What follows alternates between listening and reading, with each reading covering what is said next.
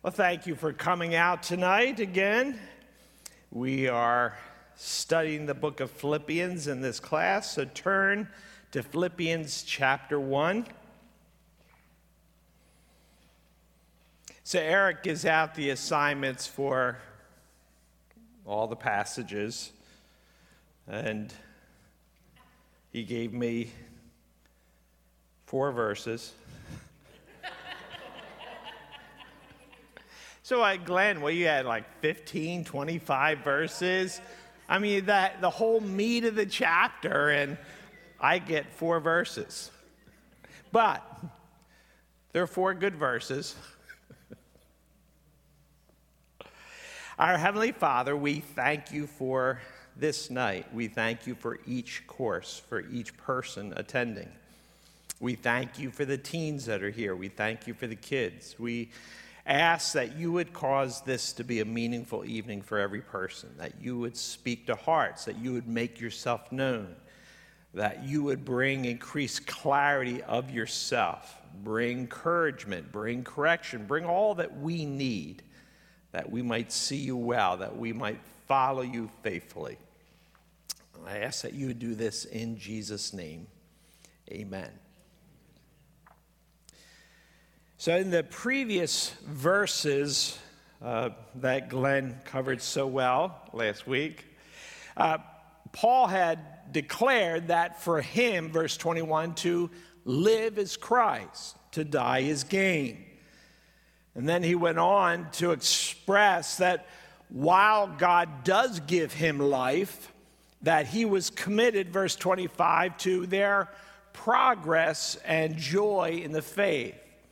So Paul is expressing the fullness of his commitment to the Lord, of his desire to see that take place in God's people. And so from the description he gives of how he values life, Paul now dives into calling them to also live in a manner worthy of the gospel. So beginning in verse 27, only let your manner of life be worthy of the gospel of Christ, so that whether I come and see you or am absent, I may hear of you, that you are standing firm in one spirit, with one mind, striving side by side for the faith of the gospel, and not frightened in anything by your opponents.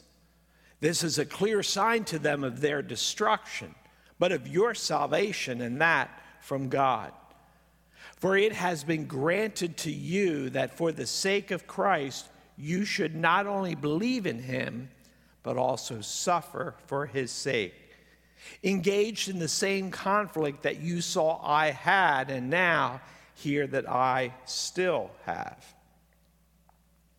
So what does it mean for us to live based on what is worthy? Live in a manner worthy. What is worthy to us? It's an important question. And there are a lot of things that we assign worth things to. There are a lot of aspects of life that have value.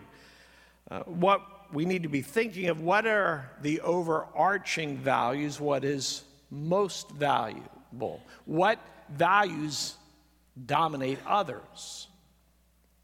When values collide, which values always are those that push the others aside? We know Christ is part of the picture. We can struggle with how much so. Well, Paul's really letting us know by his own testimony that Christ is not the biggest part, he's the whole of it. As Paul says in verse 21, to live is Christ.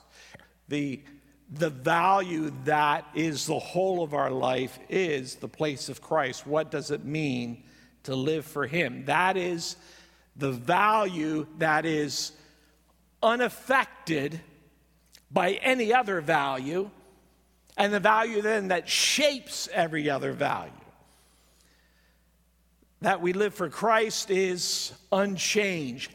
Nothing affects that, while that value will shape everything else. Now, this doesn't mean that we disregard or minimize other responsibilities of life, because God has given us the entirety of life. God has not just given us components. All that exists comes from Him. And the places that He's given us in life, our responsibilities, are from Him. So it's not a matter of picking and choosing things we regard or disregard. It's that we carry out all that we do in a way that always is exalting Christ, and that shapes the rest. The point is that every category and purpose of life is submitted to Him and pointed toward Him. That is a manner of life worthy of the gospel of Christ. If Christ doesn't rule our behavior, then something less worthy is. Whatever else is affecting our behavior will always be less worthy. As we speak at times, an idol of the heart. An idol of the heart doesn't have to be something that is bad. It's something valued improperly. So we can make our children idols. And our children we're to love with our whole heart. We're to sacrifice. We're to commit to them. We have responsibilities for them. And yet even something as precious as loving our children, that can be an idol if how we go about our responsibilities for our children gets ahead of what our life is before Christ. If that gets reversed, where what we think is important for our children is the dominant priority, and then what is given to God kind of comes after that, something that is wonderful from God, and this one of the highest of gifts becomes an idol in how we handle it. Whatever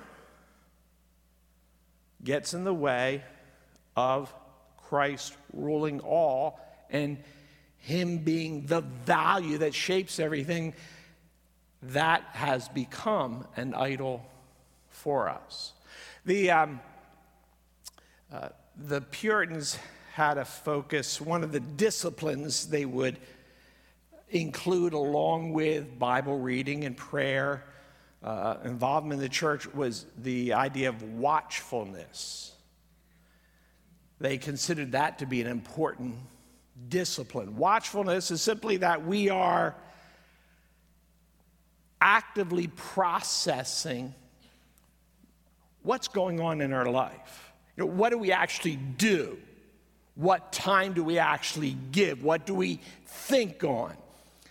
So we are examining our heart and life to see, are there ways that as I'm reading my Bible, if you do that each morning, am I reading it, and are there things there that you're not even thinking about how you're applying? Or if you were to pause and spend much time, you would see, I'm not really doing that.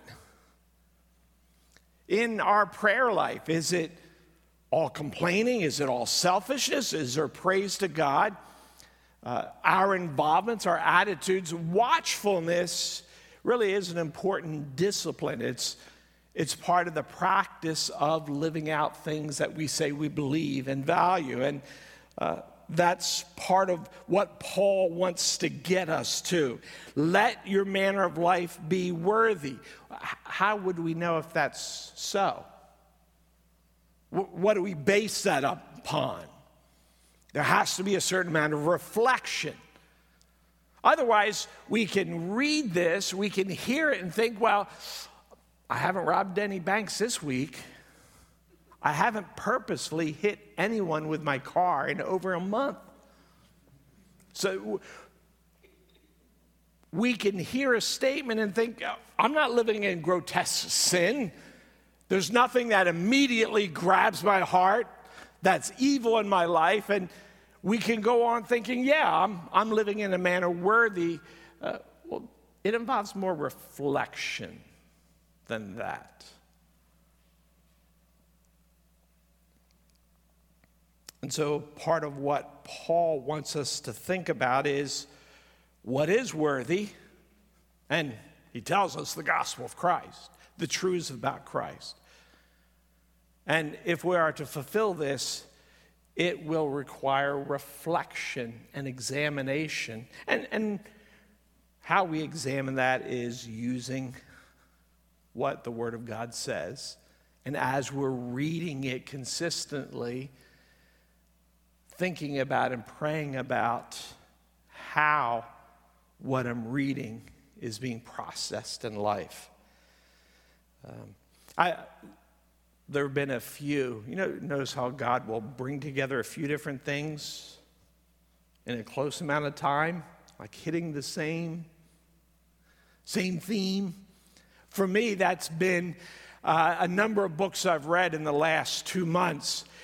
They keep bringing up this idea of the reflectiveness on Scripture, praying in Scripture as you're reading, really praying about what's there. And that keeps coming up over and over again. And so I don't have to share the weight of having to work on that by myself. I'm bringing up to you as well. We can share that concern together. But I think it is necessary if we're to fulfill what he says here. To live worthy of Christ, it does obviously involve moral behavior, and it will at times involve certain sacrifices, things that I want to do this, but I realize I shouldn't, I can't. It's setting right priorities. So it's how we live morally. It involves sacrifice, but it's not about moralism. And it's not about asceticism. Moralism where we follow a lot of rules and it's a good list of rules and I'm not doing these things, so I'm fine.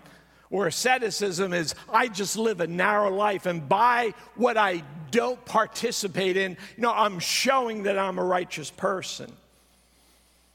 And moral behavior is required and sacrifice is needed. But the focus here is not the code of do's and don'ts that kind of wherever we are in our Christian culture, that's what Christians do or don't do. It's about the condition of our heart, the motivations of our heart, what we are valuing, what is shaping our attitudes and our priorities. The phrase manner of life, which is so central to the passage in verse 27. The wording there implies the idea of citizenship, which would have been recognized by the original readers. As Paul is saying, let your manner of life, it would see this, the idea of being a citizen of an entity. So here, a citizen of the kingdom of God and of the church. So we belong to a kingdom. We belong to a person, the person of Christ, his kingdom. We live for him. We live for that kingdom. The expectations come not from this is my life and I've added some religious behavior and some practices to it and there's involvement in the church. It is a much more revolutionary change that has taken place. Which reading the book of Ephesians, he makes these contrasts over and over again. We are just wholly plucked out of the old life. We're thrust into a new life. It is a new kingdom. It is a new king. It has entirely different motivations, entirely different goals. And so we are not just, tweaking our life with Christianity. We have left the old life. We are Christians now in places and responsibilities where we already lived. But the dynamic of how I think about my life and what I value and what is a worthy way to live, it is revolutionary change. Because it doesn't matter how religious you were or how good you were before you were in Christ, your motivations and your values were very different.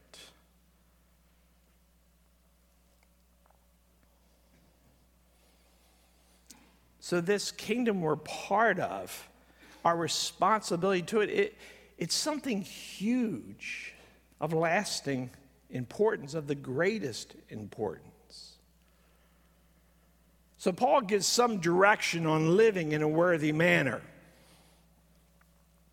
And we see in his directions, there is a strong context of the community of the church. Verse 27, let your manner of life be worthy of the gospel of Christ, so that when I come, I may see you, or am absent, I may hear of you that you are standing firm in one spirit. So he's speaking collectively about the church. He goes on, with one mind, striving side by side for the faith of the gospel. So what he has to say is not just to each individual one, it's a collective statement about what he expects of us. It requires what he has to say taking place in the context of the whole. It is impossible to fulfill verse 27 outside of the church. Impossible. It cannot be done. You cannot be one with those that you're not involved with, where life is not connected to them. We emphasize biblical community a lot in our church because the Bible does.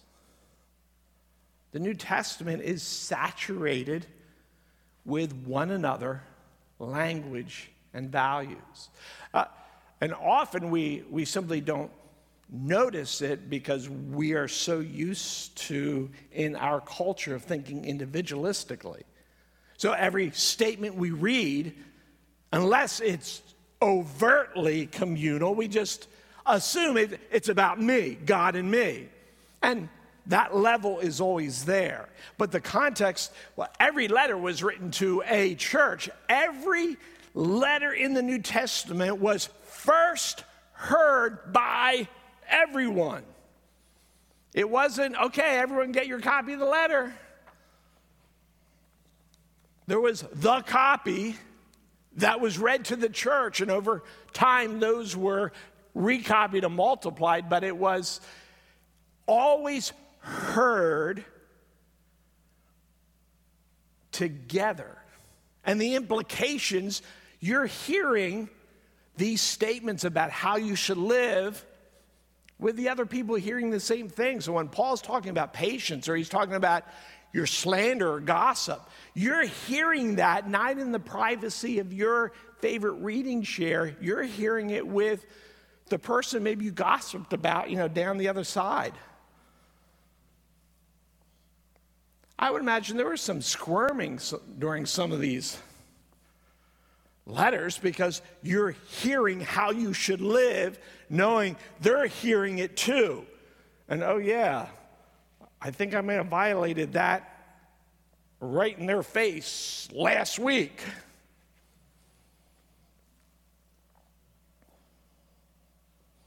The nature of God is eternally communal. Father, Son, Holy Spirit, three persons, one God. God has always, forever, been a communal person. And our forever will be communal. all believers with God forever. Community is at the heart of Christianity. It's the heart of God's character. God didn't start loving when he created us to love. God was always loving because God always existed in community. God was always communicative because God has always lived and existed in community. So we can hear it, yeah, that's somewhat important. It's not important, it's foundational. And every character attribute has a communal nature to it. You have to practice it in community.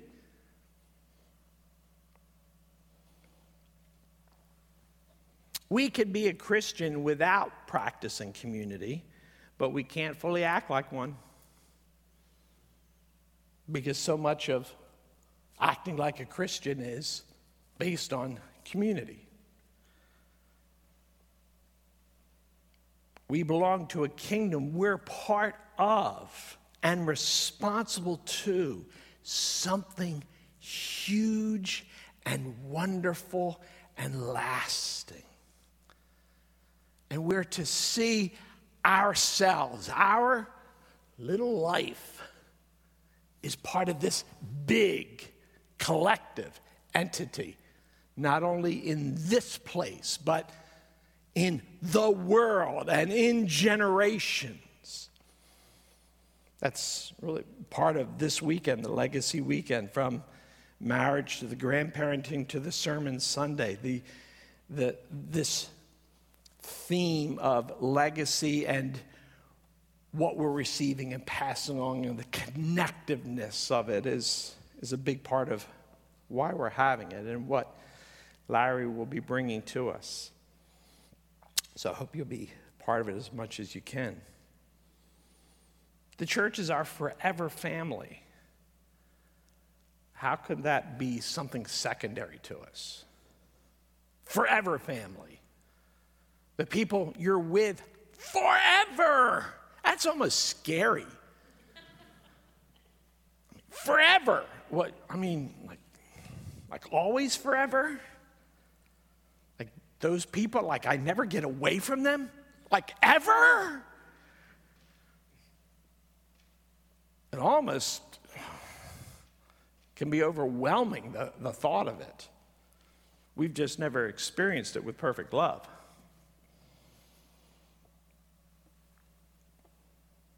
It's our destiny.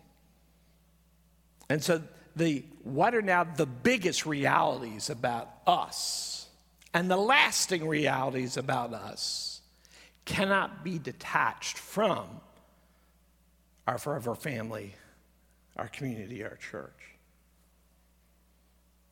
And so we can't allow the idea of living worthily to be just in our selves, just in our attitudes within ourselves. It has to be in the context of us all. It has to be seen that way, not just how we think we lived in what we did today. Especially for me, when a lot of my days are, there's a chair, there's a standing desk with a computer, and I kind of go from one to the other, like lots of hours. Chair, computer, coffee machine. That's when I'm walking far. Go the other room. Debbie will say, doesn't it drive you just to be home, like alone by yourself all the time? It's wonderful.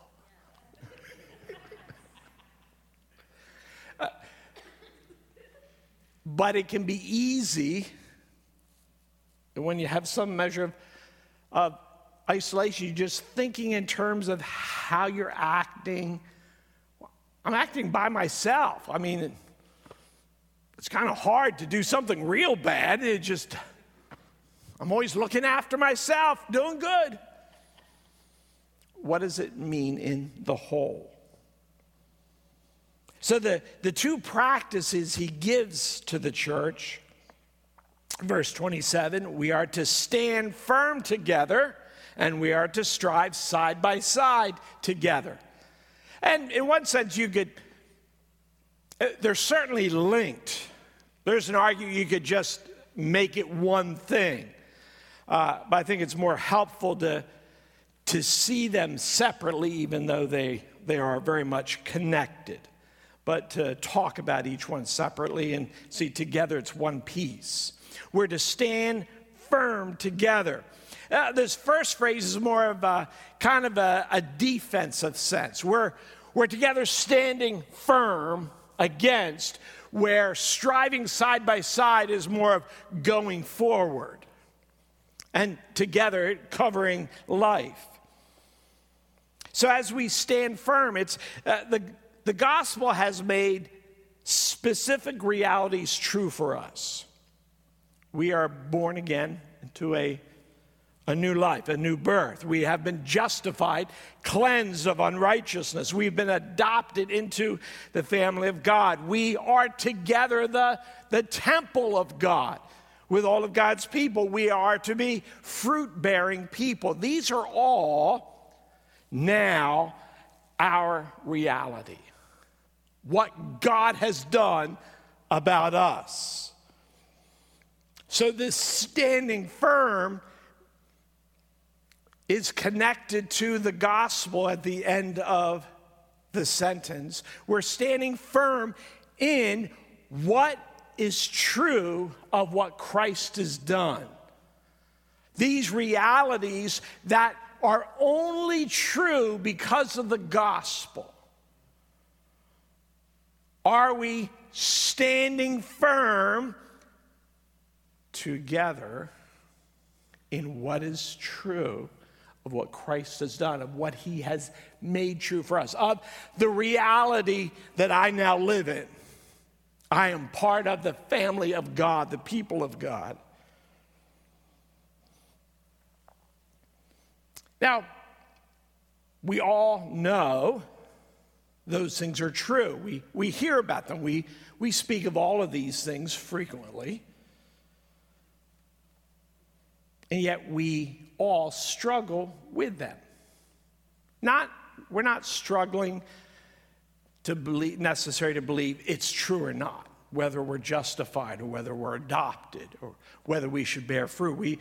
We struggle with how well we understand each one and what does it always mean specifically in how I live. We struggle to appreciate the value of each one. I mean, that's a huge struggle for all of us. Are we valuing these realities and truths in their measure? And the answer is, if we were, we would not be sinning or compromising in any way at any time. Do we focus on each one as we should? Are we faithful to each one as we should? See, there's a lot of struggle with these things we say, I believe, and yes, they're important. And even I want them to be important in my life, and we still struggle to appreciate, to value, to focus, to exercise. And in addition to our struggle just to live all of it out, we are opposed. The world doesn't have a problem that there are people committed to their values or their religion. You can love God all you want in the privacy of your own home. But to bring that out into all of life, which is necessary to live in a manner worthy of the gospel, that means it's not just in the privacy of your home. It means everywhere you are, we are overtly Christ-focused, Christ-speaking, loving him, holding to those values, and that makes the world uncomfortable. It runs against what they want. And so we are pressed to, it's fine for you to believe those things, just don't be so zealous, especially in our view. Zealous in a way that I have to hear it or be affected by it. Or they want us to be more generic. I mean, who's going to argue against love? Oh, they want us to be loving, but, in the generic way. Don't love so much that you're loving someone in a way that makes them uncomfortable with the way they don't, or that you're loving God so much that you have to defend his honor and his name. And that we're pressed not to lean in fully. Have you ever had anyone say, when you speak of just a conviction of how you handle yourself, and sometimes even a believer can say, well, you don't have to take it that far. How far does God want us to take anything? God wants us to be a little bit zealous? Or God wants us to be zealous on odd number days?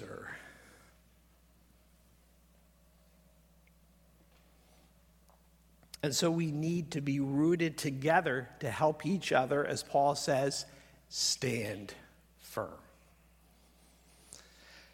There's an illustration, I've heard it a few times. Perhaps you have. Perhaps one of the other pastors has mentioned it. Of redwood trees, these gigantic trees, the tallest trees in the world. Redwood trees have no taproot, meaning that long, huge major root that goes deep. So you'd think trees that are a couple hundred feet tall would have the deepest roots that exist, and they don't. Their roots are actually rather shallow, 10 to 13 feet, which for an enormous tree is nothing. How do they stand? It's an interlocking root system. The root system of redwood trees, it doesn't go deep. It goes out far and connects with the root system of all the other redwood trees. That's why they don't fall over, because they are connected in their root system. That's what Paul is saying here. So how does that take place for you? How do you stand firm with everyone else? Are you known in your church? Do you know? You're not going to be known by every person, and you're not going to know every person, but there has to be people that you know and know you. Without that, none of this can happen. How do you stand firm with people and you don't really know them? And they don't know you. It can't happen in any meaningful way. So not only know, is your life open, like honesty, with confession, with weakness, with this is what's going on. Are we involved? What's going on in their lives? Are we a learner? Are we humble? All of that is part of standing firm together. Without those, we can't stand firm together. We'll just be in agreement when everything kind of is agreeable to us. Like going to an Eagles game, and every time there's a touchdown, everyone's standing firm together. Yay! We groan at the same time, yell at the same time. That's not standing firm together. Not in any biblical sense. So the singing together has value, God-given, but it has to be more than we're just all happy at the same time. and the sermon's over and all we leave at the same time. If you're not engaged with fellow members, how can you fulfill this command from God? The second part is striving side by side. As I said, more moving forward. How are we progressing, going forward in maturity and with gospel mission? These things are to be done together, just as standing firm, kind of defending ourselves, holding the line, that's done in community. Going forward is done in community. The word striving carries a sense of an athletic competition, that a team has a common goal. The team works together. You can be a fabulous athlete, but your team won't win if the whole team is not working together. The Bible tells us in 1 Corinthians 12, for just as the body is one and has many members, and all the members of the body, the many are one, and it says, and so it is with Christ, with the church, the believers. Many members, one body. And then a few verses later, verse 21, and so the eye cannot say to the hand, I have no need of you. Nor again the head to the feet, I have no need of you. On the contrary, the parts of the body that seem to be weaker are indispensable.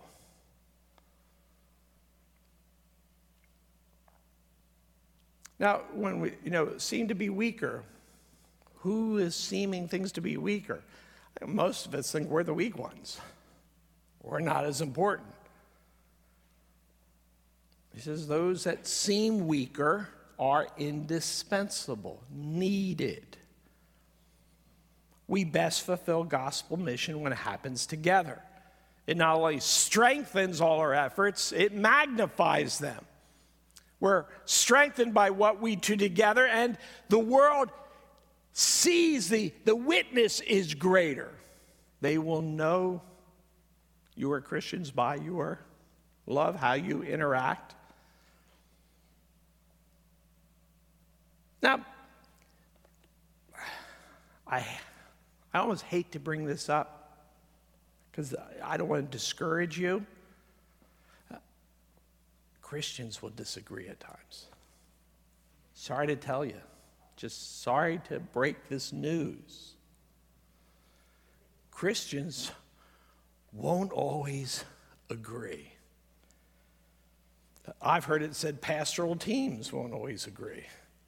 Imagine that. You may know one or two couples where they don't agree. This happens. It's hard to strive side by side if we're at war with each other. When, they're part of my church, but they're not part of my life. It's hard to be side by side and go forward if we arrive in time for it to start and leave before we have to engage. It's hard to go forward when there is no connection, or when the connection is filled with the barriers and space of disagreement and not wanting to run into that person or engage with that person because they're difficult or how they treated me or all the reasons we have for not being warm and fuzzy toward another person. And some of our disagreement can be for good reason, because of behavior or because of belief, of conviction. But times of disagreement are when we truly display the strength of unity in Christ. There can be convictions. I'll pull out an easy one. So you have Presbyterians who would embrace infant baptism, and you have Baptists who would never do that.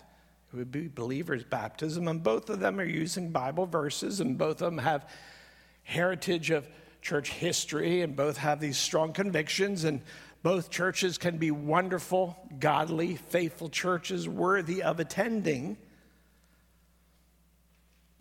And so if someone doesn't want to be in a church where they are baptizing infants, a Presbyterian church, then it's probably better off than just go to a Baptist church where you're not bothered by that every time you see it. See, there can be a healthy separation. We realize there's some different convictions that are not outside of the Bible. We're not violating. And now, someone's wrong and someone's right, and we will all find out. But there's room to disagree there. And so to have churches that are faithful, that have their focus. But how we do that, are we still unified with the recognizing there are some different convictions, or when the millennium is, and end-time doctrines, that we're not kind of picky at each other, or, how can they believe that? That's so dumb.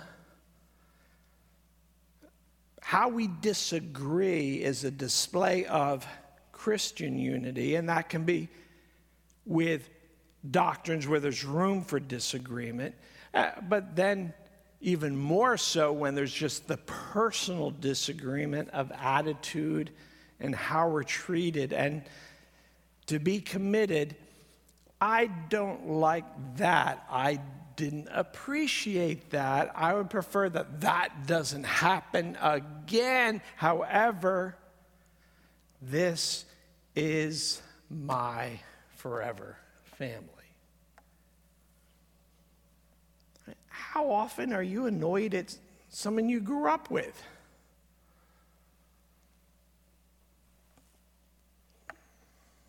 Beyond count. With your siblings, your parents, your kids. But for the most part, you're family and you're not thinking about it. The commitment goes beyond that. The church relationship's even greater. The commitment that's uncomfortable for me, but we are committed forever by what Christ has done, by what is real in us. So how do we make this work? How do we exercise the qualities of godliness? Part of gospel maturity is learning how to disagree, how to respond to what we don't like. In Romans chapters 14 and 15, the apostle has been laying out at length and in depth the doctrines of the gospel. And then in chapter 12, he turns to some of the applications of that. And the longest section of application that Paul makes with this gospel and all I've dug into, all this being true about the gospel, this is how we should live. And the longest section is chapter 14 and the first half of chapter 15, which is about believers in disagreement. He spends a chapter and a half on that topic. And he's not correcting one side or the other, not overtly. It's how do you get along and stay in harmony with that disagreement, that different conviction. Disagreement without disharmony is his theme. And so in chapter 15 of Romans, verse 1, he says, "We who are strong have an obligation to bear with the failings of the weak." And so he's been using that language all through this section. The weak and the strong. And basically, whatever position we're in, we think it's the strong one. And whatever position other people have, we think it's the weak one. So the strong and the weak.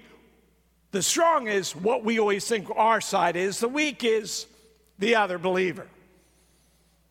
We who are strong have an obligation to bear with the failings of the weak, to bear with the failings of those who have another position that I don't think is right,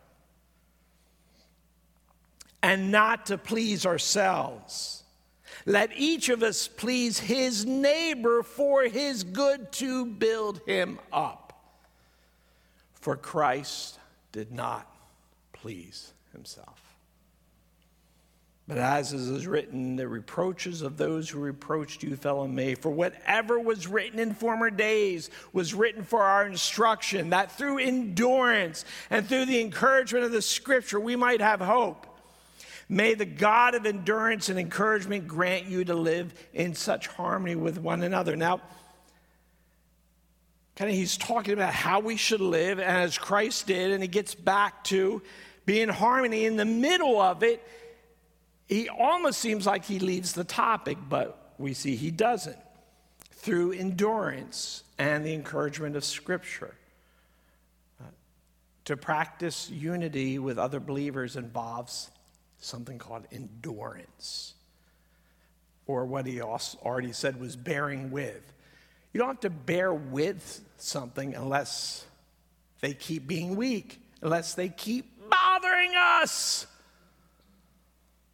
So we have to endure through what we don't really like or their weaknesses that just continue on. We're called to endure. Notice he doesn't say after you fix them. We'd love that. And after you fix them, endurance and encouragement. And then he says, and because God is the God of endurance and encouragement. Grant you to live in such harmony with one another in accord with Christ, that together with one voice you would glorify God. Therefore, welcome one another as Christ has welcomed you. So being in one spirit, striving in one spirit, it means our unity isn't based upon the same political convictions. Christians may have different political convictions. They may push a lever in the voting booth that you don't push, that you would never think of pushing, that you want to tape over while you're in there so no one can push it. And they go in and push that. Well, our unity is not based upon that or other social issues. Our unity is not based upon our preferences. Our unity is based upon one person, Christ and his gospel. So there are two directions living in a worthy manner. We stand firm together. We strive together. And those are rather broad statements. Paul knows he's being broad. Strive together, stand. What is involved in that? Quite a bit. Well, what exactly does it involve? You have to think about it. You have to examine yourself.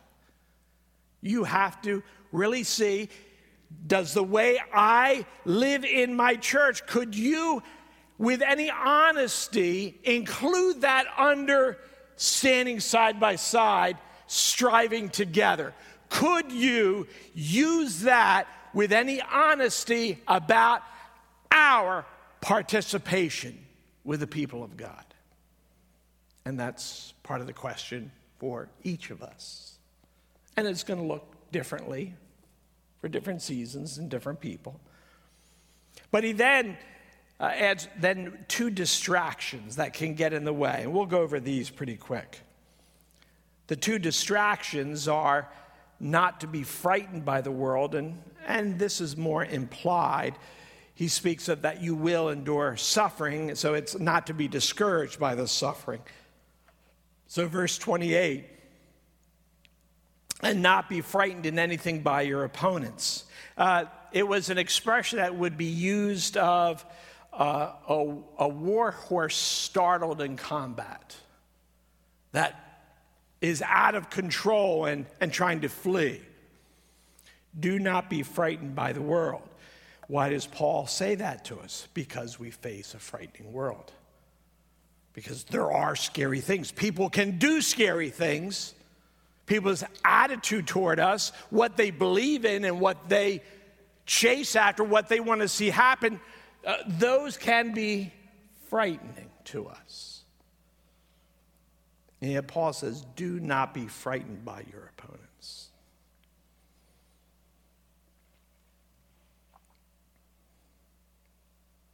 Because Christ's victory is total. Because Christ is not frightened, and we're with him. Because we're part of his kingdom, and it won't be overthrown. His victory is total, his rule is sovereign, and his blessings are immeasurable. Because all of that is true. The victory of Christ, the rule of Christ, the future, because all of that is true, we can be disturbed. We don't have to be frightened. When we're frightened, we can run. We can become angry in response. We can hold too firm to things that are more comfortable, that don't feel threatened. We can push too hard with people. I think how many times we can do that with our kids. We're frightened, and we can try to over control because we're frightened of what could happen in ways that aren't always helpful. I mean, these are real things that we have to consider.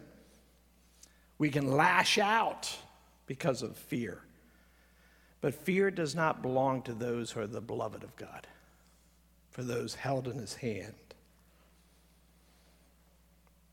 Fear is for those without Christ. That's his point in verse 28. Don't be frightened in anything by your opponents. This is a clear sign to them of their destruction, but of your salvation and that of God. You're not frightened. Your peaceableness is a testimony of your rootedness belonging to God, your confidence there. It's a sign of what they don't have. And then the other distraction is of suffering. Verse 29, it has been granted to you that for the sake of Christ you should not only believe in him, but also suffer for his sake. Engage in the same conflict that you saw I had, and now hear that I still have. Suffering is granted, he says. It could also be translated graced. Suffering is graced to you. Because in every suffering, which is given by the hand of God, under the sovereignty of God, for his people, there's always grace there. Always grace. Grace for us in it to grow. Grace to glorify him. Grace to impact others. Grace is running through every form of suffering we have.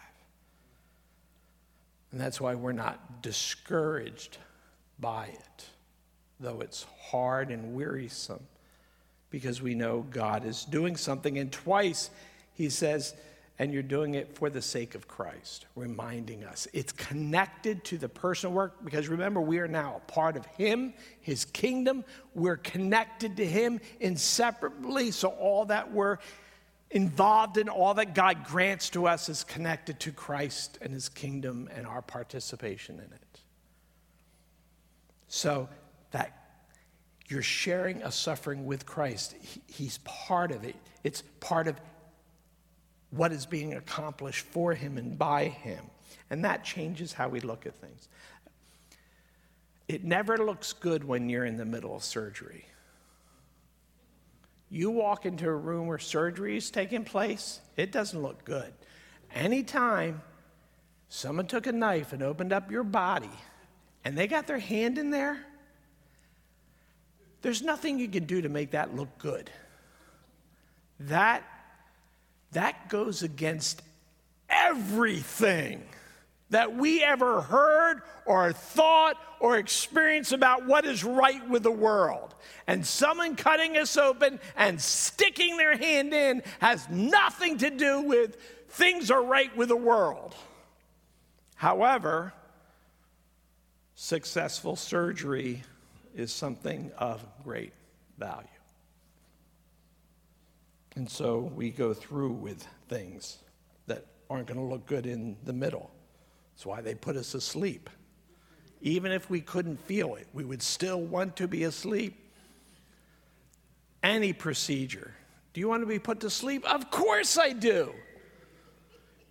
It's just a shot. I don't care. Put me to sleep. I don't want to know any of it happened. I want to be asleep when I get on the scale. That's the hardest thing of the whole endeavor. And now it's like a cargo scale. It's this huge thing. Get up on that. I don't want to see it. I don't want to hear what it is. I don't want to know what it is. And I don't want it commented on later on.